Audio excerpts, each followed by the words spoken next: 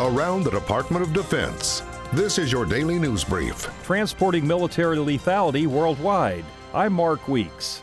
Secretary of Defense James Mattis presided over the change of command ceremony for the department's Military Transportation Command, which was established 31 years ago. The ability to swiftly move troops and equipment to the front lines has been an essential condition for military victory.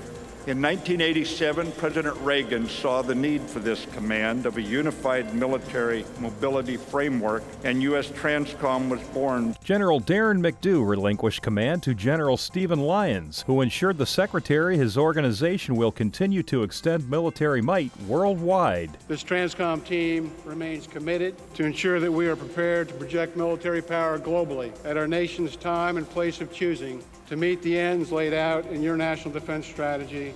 The U.S. Transportation Command provides the Department of Defense with logistics support to deliver a lethal, immediate, and decisive military joint force anywhere in the world.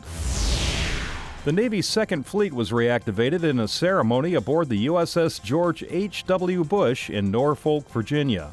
The fleet was reestablished in response to Russia's ever-increasing naval threat in the northern Atlantic and will conduct maritime operations in that region, as well as train maritime forces to respond to other global missions. The Navy's hospital ship USNS Comfort is deploying to Central and South America to begin a 2-month humanitarian mission in Colombia and other countries in the region. The Colombian government requested support to relieve the stress on its national health system caused by the population flow from Venezuela.